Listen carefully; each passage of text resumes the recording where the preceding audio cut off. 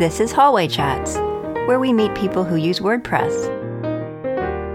We ask questions, and our guests share their stories, ideas, and perspectives.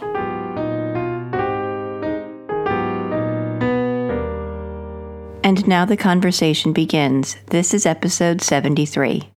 Hallway Chats. I'm Liam Dempsey. And I'm Tara Clays. Today we're joined by Sal Ferrarello. Sal is a WordPress developer who has contributed to WordPress Core, Genesis, and is the author of the Bootstrap Genesis theme. Along with his volunteer work in the WordPress community, Sal has spoken on a variety of topics at many WordCamps.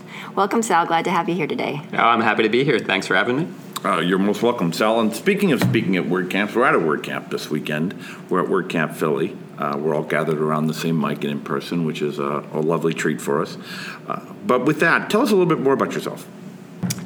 I am a WordPress developer. I live in Reading, PA with my wife and my two boys. Reading appears on the Monopoly board, though it is often mispronounced as the Reading Railroad, but we are the Reading Railroad. So now when you play Monopoly, I hope you will pronounce the railroad correctly, please. I've always pronounced it Reading. Somehow I knew that. Yeah, you're ahead of the curve, Tara. Yes. So when we're reading it on the board, we should be reading Reading. That's what true. You're saying. Right. Yes. But if we've already done it, would we have read reading? Nope, it will always be. But it does get confusing. Thank you for clarifying. So we're here at WordCamp Philly, and why don't we start by sharing what you talked about here this weekend? This weekend I got to do a talk on an introduction to post meta. So post meta being the extra fields in WordPress where you store data. And have you spoken on that before? I did. I presented that topic very similarly last year at WordCamp DC. It's a neat talk I really enjoy sharing with developers because when you first get into it, it's not always intuitive the way the information's stored there. And once you get past it, then it's powerful and used a lot. Yeah, great. So in a simple way, talk about the type of data that might be stored in post meta, like the types of, how would that work out? I know we're not a tech show, so we don't want to get into the ins and outs, but what's a pretty simple use case? Sure. Well, I guess, so to step back, I think the term is actually a little confusing, and it always has been for me, because when I hear post meta, my brain automatically goes to post as in after, like post-apocalyptic being after the apocalypse. But when we talk about post meta, we're talking about post as in blog post or WordPress post. And then meta information is information about something, right? Like meta information about me would be my height, my age. So the idea is that you have this information about posts that gets stored somewhere. And where that comes up a lot is with different plugins. For example, if you're running an SEO plugin and you're adding in additional information, a meta description there, that would get stored in post meta. Oftentimes, if you have add-ons that bring something extra to posts, maybe a field that wasn't there previously, something like that. Yeah, I've been learning about SEO, and it comes up a lot there. I got a better understanding of what Meta does by studying SEO and how Google reads the code in the page, right? So it's an important thing to understand, not just from a development structure of the website, but also from a marketing standpoint, too. It's important, right? Right. So in that case, you've got the meta information that's being output. So we were really talking about, in my talk, sort of how WordPress stores meta information behind the scenes, which in many cases then used to output meta information on the back end. Right. So there's kind of two different metas going on there. Cool. Well, that's the depth of our tech for today. Okay. Yeah. We're moving on. Let's back up and talk about how you got started in WordPress and in development. So I've always loved programming. When I was a child, we got a Commodore 64, and I used to write some basic programs on that. And then I kind of stalled on that for a while. It was something fun that I had done. But I guess when I was in junior high, I had a good friend who needed help generating a bunch of, he was generating website markup for one of his family sites, and it was very repetitive, and he wanted some help doing that. And at that point, QBasic was a basic programming language on the PC, and I ended up diving into that and helping him crank that out, and that became a real love, something I really had a lot of fun doing. So I spent a lot of time programming that.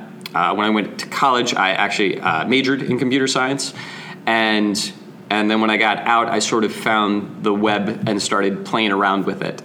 I took kind of a roundabout path, but when I got back into programming again, I got a job at a local agency helping them build websites. And initially they were not doing WordPress, but the developer I was working under eventually moved us to WordPress, and things really took off from there. I'd say that's when things really locked in and really started working well. And I felt good about what we were doing and kind of been running with it ever since. So I know you're active in the WordPress community. Tell us a little bit about your when that started and how you got started with the community. Absolutely. So I'd say I really got in deepest with the community in about 2014, which is when I left the agency job that I had, and I started my own company. I do development under the name Iron Code Studio. And at that time, I really wanted to look at marketing myself more, and I felt that getting involved with the community and putting out content to help people was a great way to market myself and learn and better myself, and help others who are doing the same kind of thing. And it's been this great cycle for me. I feel it's really helped drive a lot of my business in what I'm doing, but at the same time, it's something that's so rewarding for me, working with other people, and it really drives me to make myself better at the same time. It's kind of a win all around. That's a really interesting perspective, and I think it's one that a lot of us who've been in the WordPress community consider, go back and forth on, and kind of debate the balance between giving to the community for the community's sake, but also reaping some kind of reward on it. Talk to me about how you maintain kind of your own mental perspective. What's your philosophy on that, and how do you walk the balance between giving in a way that you find rewarding as giving versus marketing, which ultimately tries to lead towards some kind of, your ability to pay your rent and mortgage and food bills and the like? Right, absolutely. I think that I probably don't think about the marketing aspect as much as I should. A lot of it is personal gratification, probably in almost a selfish way. I enjoy doing that. Growing up, I was involved with theater, and I enjoy being on stage and performing. And so speaking at a WordCamp, for me, scratches an itch of being up there and presenting. And so there's a lot of that behind it when I'm doing it. But along with that, then there's this added benefit of I get to help people, and that from a marketing standpoint, it does help me. I think I'm very fortunate that I'm doing things I enjoy that happen to market me well, rather than really focusing on saying, hey, I'm going to market me. And at some point, I may have to get smarter about that. But it's working for you. It's so far so good. Yeah. Well, that's a good way for us to talk about success, which is, one of our favorite things to talk about, as it turns out, and how you define success, and that may segue into that a little bit, because it sounds like you are achieving. We talk about the societal view of success being money and being rich and famous, and we have never had anybody define it that way, really. But certainly being able to pay your bills is part of being successful, and but it sounds like you're merging that with something that you like. So I'll stop talking and you can tell us. No, it's a great question, and I always enjoy hearing that question from your other guests. And it's interesting. It's such a big question when I look at it. So I find that it's easier for me, much as in programming, when I've got something big, I do much better when I focus on one small piece of it. So when I think of success, I like to think about small success. Right, and so for me, on a small scale, I'd say it's the light bulb moment, that understanding, both for myself, right, when I figure something out and it finally clicks, and I say, oh wow, that makes sense now. But also when I can share that moment with other people. Yesterday, when I presented on the introduction to Post Meta, there was one particular audience member who I just happened to spot, and this person, I could see on their face this click of, oh, Post Meta makes sense. I see what's going on with this table, and that's phenomenal for me. I love that, and it's interesting to think about why I love that, right? To get introspective there. Why do I love that? And I think I love to be helping other people, but I think there's also this selfish feeling of wizard power where I'm changing the world and I'm affecting your perspective and helping you understand that. So that light bulb moment, I think, is a success for me. So, and that's a good motivation behind teaching and speaking and doing those things. How does that transition into your personal life? Do you have children, I think? I do. I've got 2 boys, 7 and 10. And so it's fun when you can share something with them and help them get that aha moment. Of course, I think that as a father, sometimes I'm a tough person to sell that to them, right? Parents, or at least my boys, are very independent in their thought, yes. and don't always look to me for it. But it's so much fun to watch them come to their own discoveries.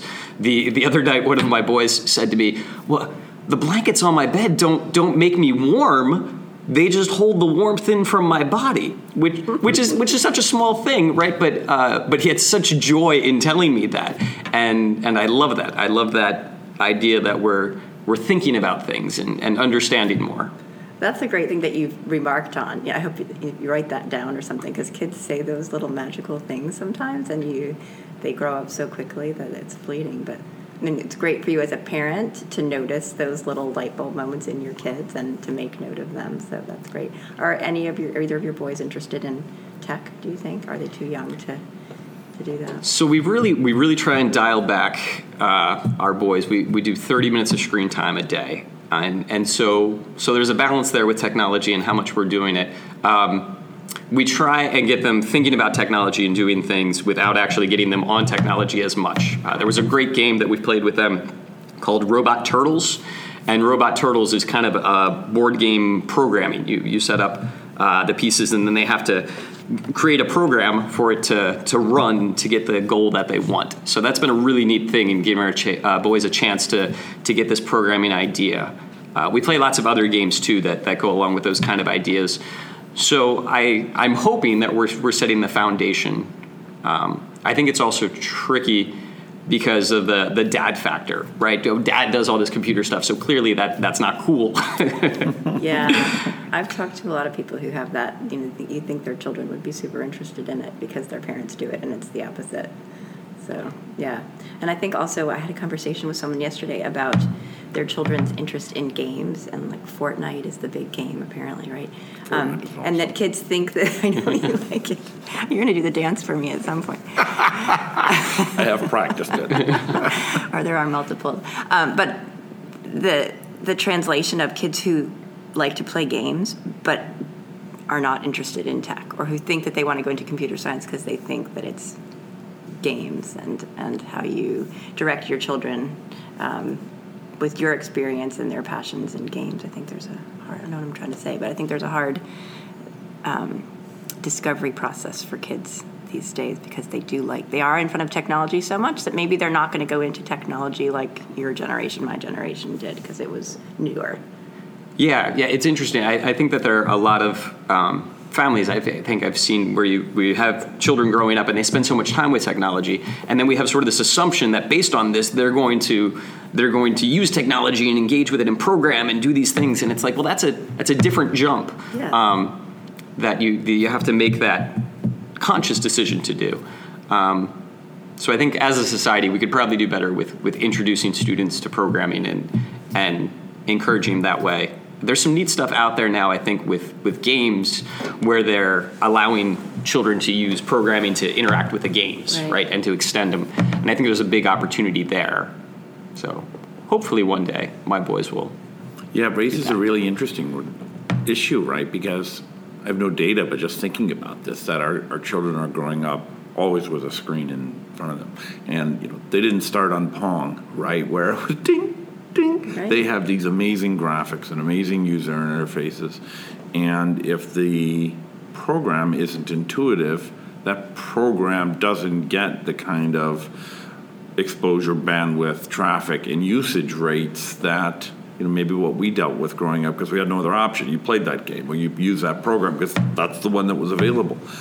And then the disconnect of, well, if you want to make that game, actually, you open up basically a computer typewriter and type a bunch of words and numbers and letters and characters, and it doesn't look like a cool video game at all. And the user interface is not some slick button. And there's different parts of making all that game, but to the conversation around I want to make games, the biggest part of the game is all the code that makes it run really fast, and like something like Fortnite, where it's online constantly, and it's always being updated, and it's got millions and millions of users.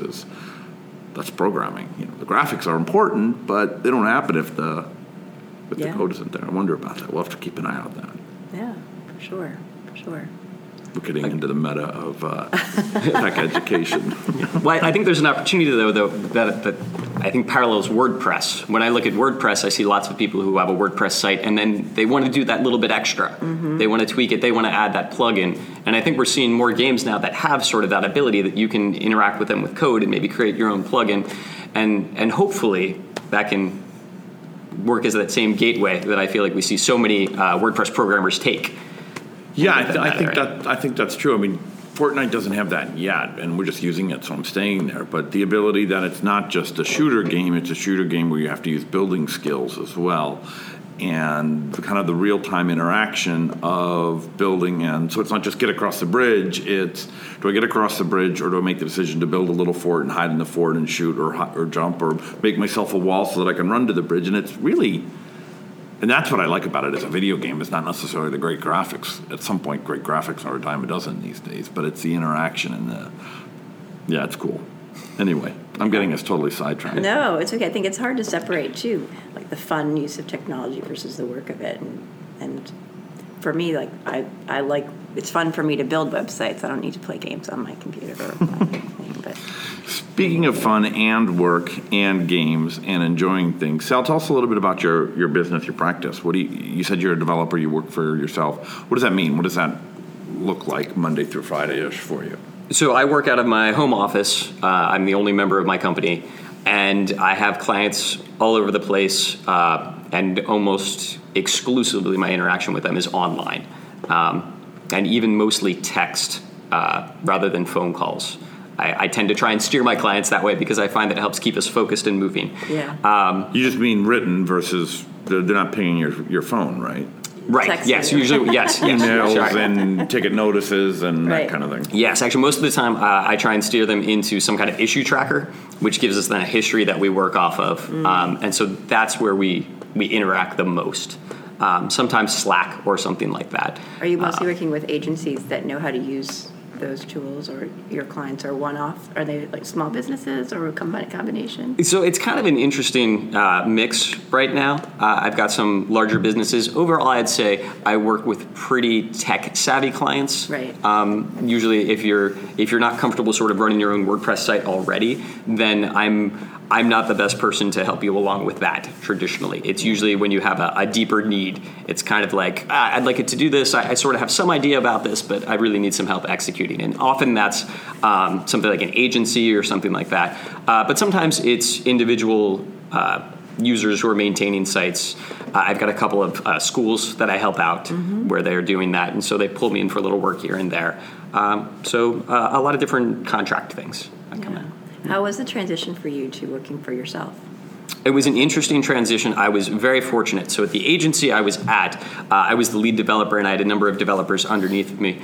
And when I told them I was leaving, I offered to come back part-time on a contract basis. And they took me up on that for a little while, which was nice because I had that sort of fixed work set there. And at the same time, I could start growing my other clients. So it made for a really nice transition. Yeah. And how long did that last? Was that 3 months, 6 months? Was it a year? That was probably about 6 months, I'd say. So Yes. yeah, nice little makes your cash flow immediate needs a little easier, and it gave them the surety of all the intellectual knowledge and leadership hasn't just left the building. It's going to come back 2 days a week or something, and we can transition to the new teams to make sure that they know. Right. It was nice having that runway and helping the other developers, grow into that role that they were taking on. Mm-hmm. Mm-hmm. Yeah, so one of the questions that we dig into is advice, and not so much advice that we want to give, but advice that we've been given or received or come across and successfully implemented in our lives. So with that, what has been the most valuable piece of advice that you've ever received and implemented? So I think the most powerful piece of advice I've gotten is that the person who cares the least has the most power. And sometimes that's called the principle of least interest. And it sounds very Machiavellian when I say it out loud like that. And I think it is absolutely a principle that can be abused. certainly in interpersonal relationships and things like that. Where I find it really has value in my life is in business and being able to walk away from a project or some kind of work that's offered that doesn't fit me right. And so I've been fortunate that I grew up very cheaply with money. My father is quite stingy with money, and I've inherited that. But next to him, I look like I'm spending all kinds of money. So anyway, I don't like to spend a lot of money. I tend to keep my cash flow reserved there, which then works out that I'm more comfortable saying no to projects and letting them go by if they're not a good fit for me. And so the idea that when I'm talking to someone about possibly working with them, that I'm okay letting this project go, really puts me in a very comfortable spot in the conversation. And I hope that I'm helping them as well, right? To give them the option to go somewhere else, and I'm happy to, point them in a direction and hopefully give them some ideas that will help. But to not have that feeling of I really need to chase this project because I need to land this one in order to make this happen. And so that mindset has been very helpful. And I guess I had that even before I got started. So even before I had a lot of clients sort of coming in with this idea and having this idea that I was comfortable saying no helped a lot, even when it was a little scary at times. Overall, I think it's been better. So you came to that on your own. It wasn't that you had a bad experience and you decided from then on you would say no. This was just a mentality that you've had based on this advice that you heard. Sure. Well, working at the agency, when working in an agency like that, I didn't have control over the projects that we said yes on or no on, right? It sort of came up and then came to us, and it was time for the development team to make the rubber meet the road. And the team I worked with was great, and they would rise to the occasion and make things happen. But as an individual, I get to say, okay, maybe this isn't something that I want to tackle here. Or if it is, this is going to take a bunch of time to really get up to speed on. And then I'm comfortable putting a large price tag on this. Mm-hmm. And maybe you can go somewhere else and get it cheaper. And I'm fine with that conversation with a client, right? There may be somebody out there who's really focused on this and does it all the time. I'm happy to work with you, but it's going to take a little bit more. This is what we're looking at. Yeah. So it's a mindset of detachment, isn't it? I think that's probably a good point. Yes, being detached from it, not feeling that everything needs to be something that I'm digging into and grabbing onto. Right, it's a holistic. The project, at one point, yes, the money has to be there, but maybe for the right cause, the right organization, the right charity that you want to support, the money doesn't have to be there. It's a holistic thing, right? It's got to, I want to be personally satisfied, professionally satisfied, an engaging challenge, right? A realistic timetable. What else is going in our private lives at the time? Are the children okay? Is the family in a good spot? And so this kind of detachment of I'll take that which is best value all around enables you to not focus just on the money. I'm like, well, that would be a nice deck. But that's not the only consideration, right? Well, and having the frugality that you mentioned that you were raised with, too. Maybe you have, I'm going to assume then that you have a good handle on what your financial situation is, so you're not, desperate to take any dollar that comes your way, that you have, a good handle on what your situation is, and that gives you the confidence to be able to say no or yes. I know when you're starting out in business, at least for me, I didn't say no to anybody because I really needed that income, so that's, people have those decisions to make, and depending on where you are in your financial lifetime, I guess that affects that. Absolutely. And I'd love to say, that I have it all figured out and everything, but certainly when I was getting started too, I had those projects that I did say yes to that really, in retrospect wasn't smart. Yeah. It wasn't the best fit. And so I guess hopefully I've become better at this detachment over time. It's nice to get to that point in your business where you can do that. Yes. I think it also takes time as a business owner, even the small businesses that we have, is what do you want to do development, I want to do design and marketing, Tara wants to make websites, but what does that mean, right? What kind of projects do I actually like, and what differentiates me from anybody else or my business from somebody else? And sometimes it just takes some time of getting out there and say, okay, we'll take that project on, and you kind of get through it like, oh my gosh, we are never doing that project ever again. Now I know that's not the kind of project I like. Mm-hmm. And after a period of time, we know that we have better ability to discern what's a good fit and what isn't, and then we can maintain that sense of detachment because we can discern it a little bit more clearly. Identify red flags. Yes. You talk a lot about red flags, that you learn how to spot now after dealing with a few tricky situations or tricky clients. But I think it's also identifying green flags, right? Yeah, like sure. maybe there's little red flags, but that green flag is proportionally a lot bigger. So if we can address those in conversation around the red flags, hey, prospective client, here are some red flags. How do we want to deal with that? But to your point, communication and make sure everybody understands where we're going. Yeah. What's your favorite thing to do? Your favorite thing about what you do, let's say? I know you talk about the light bulb moments and helping people, but in terms of your day-to-day, what's your favorite thing to do? Sure. Oh, so my favorite thing to do. So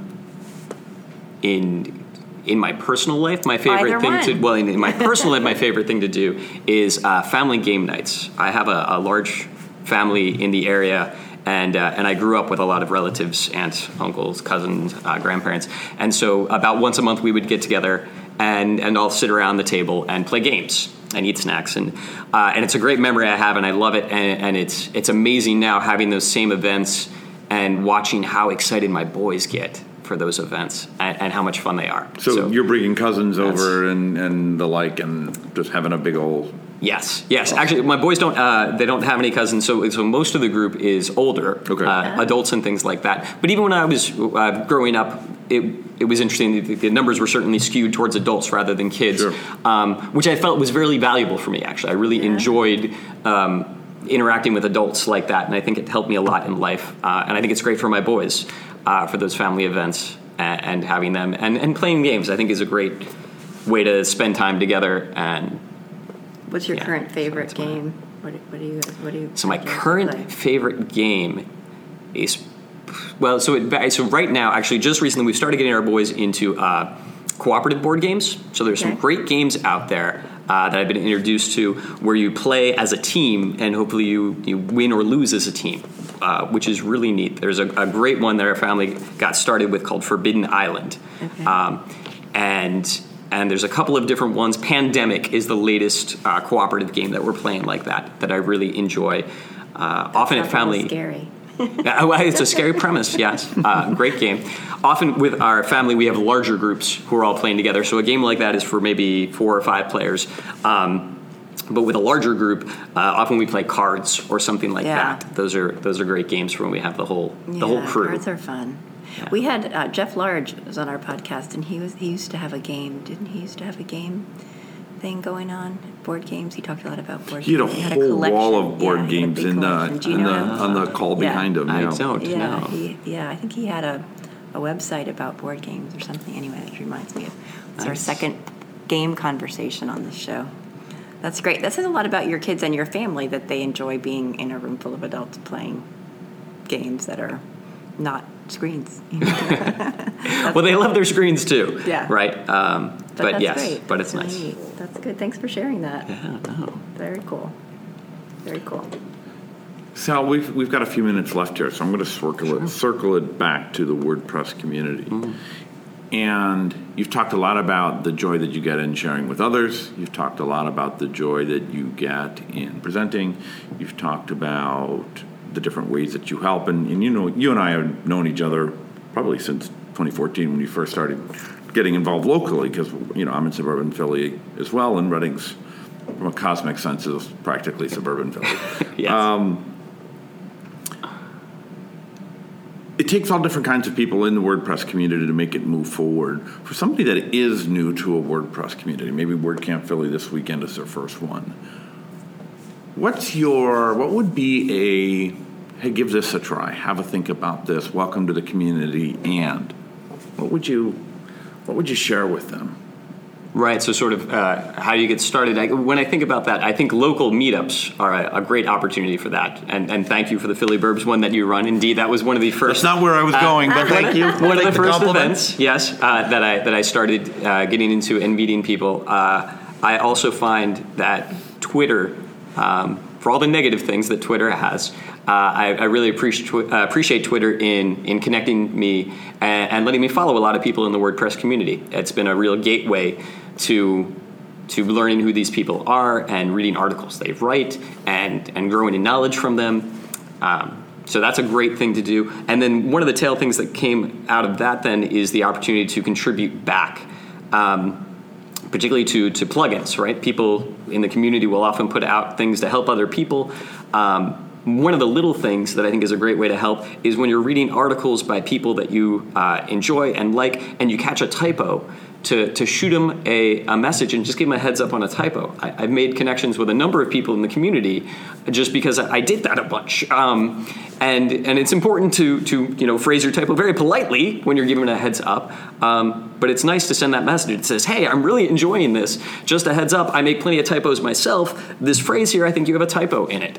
And in that small way, you're helping improve that article that other people in the community are reading. So, and then beyond that, right, if you contribute to the code on GitHub, if you can do a pull request and help them out with something, but that's sort of next level, right? But yeah. Yeah, that's a good answer. Thank you. Thank you for sharing it. Yeah. I think you've made a correction on one of mine once. As a matter of fact, that you say that. So I appreciate it. And look, now here I am. So thank you. I'm still speaking to you. I am certain I make far more typos than I have ever pointed out to anyone. So my typo count, I'm definitely in the lead. No. Well, we're all human. I think we are out of time, speaking of human and all that. So thanks for joining us today, Sal. Can you tell everyone where they can find you? Thank you very much for having me. I am Salcode, SALCODE, many places, including salcode.com, on Twitter as Salcode, on GitHub as Salcode, Salcode. All right. Excellent, Sal. Thanks for joining us. Thanks for joining us. Thank you so much for having me. All right. Bye-bye. See you soon. Bye-bye. Thanks for listening to the show. We sure hope you enjoyed it as much as we did. If you like what we're doing here, meeting new people in our WordPress community, we invite you to tell others about it. We're on iTunes and at hallwaychats.com. Better yet, ask your WordPress friends and colleagues to join us on the show. Encourage them to complete the Beyond the Show form on our site to tell us about themselves.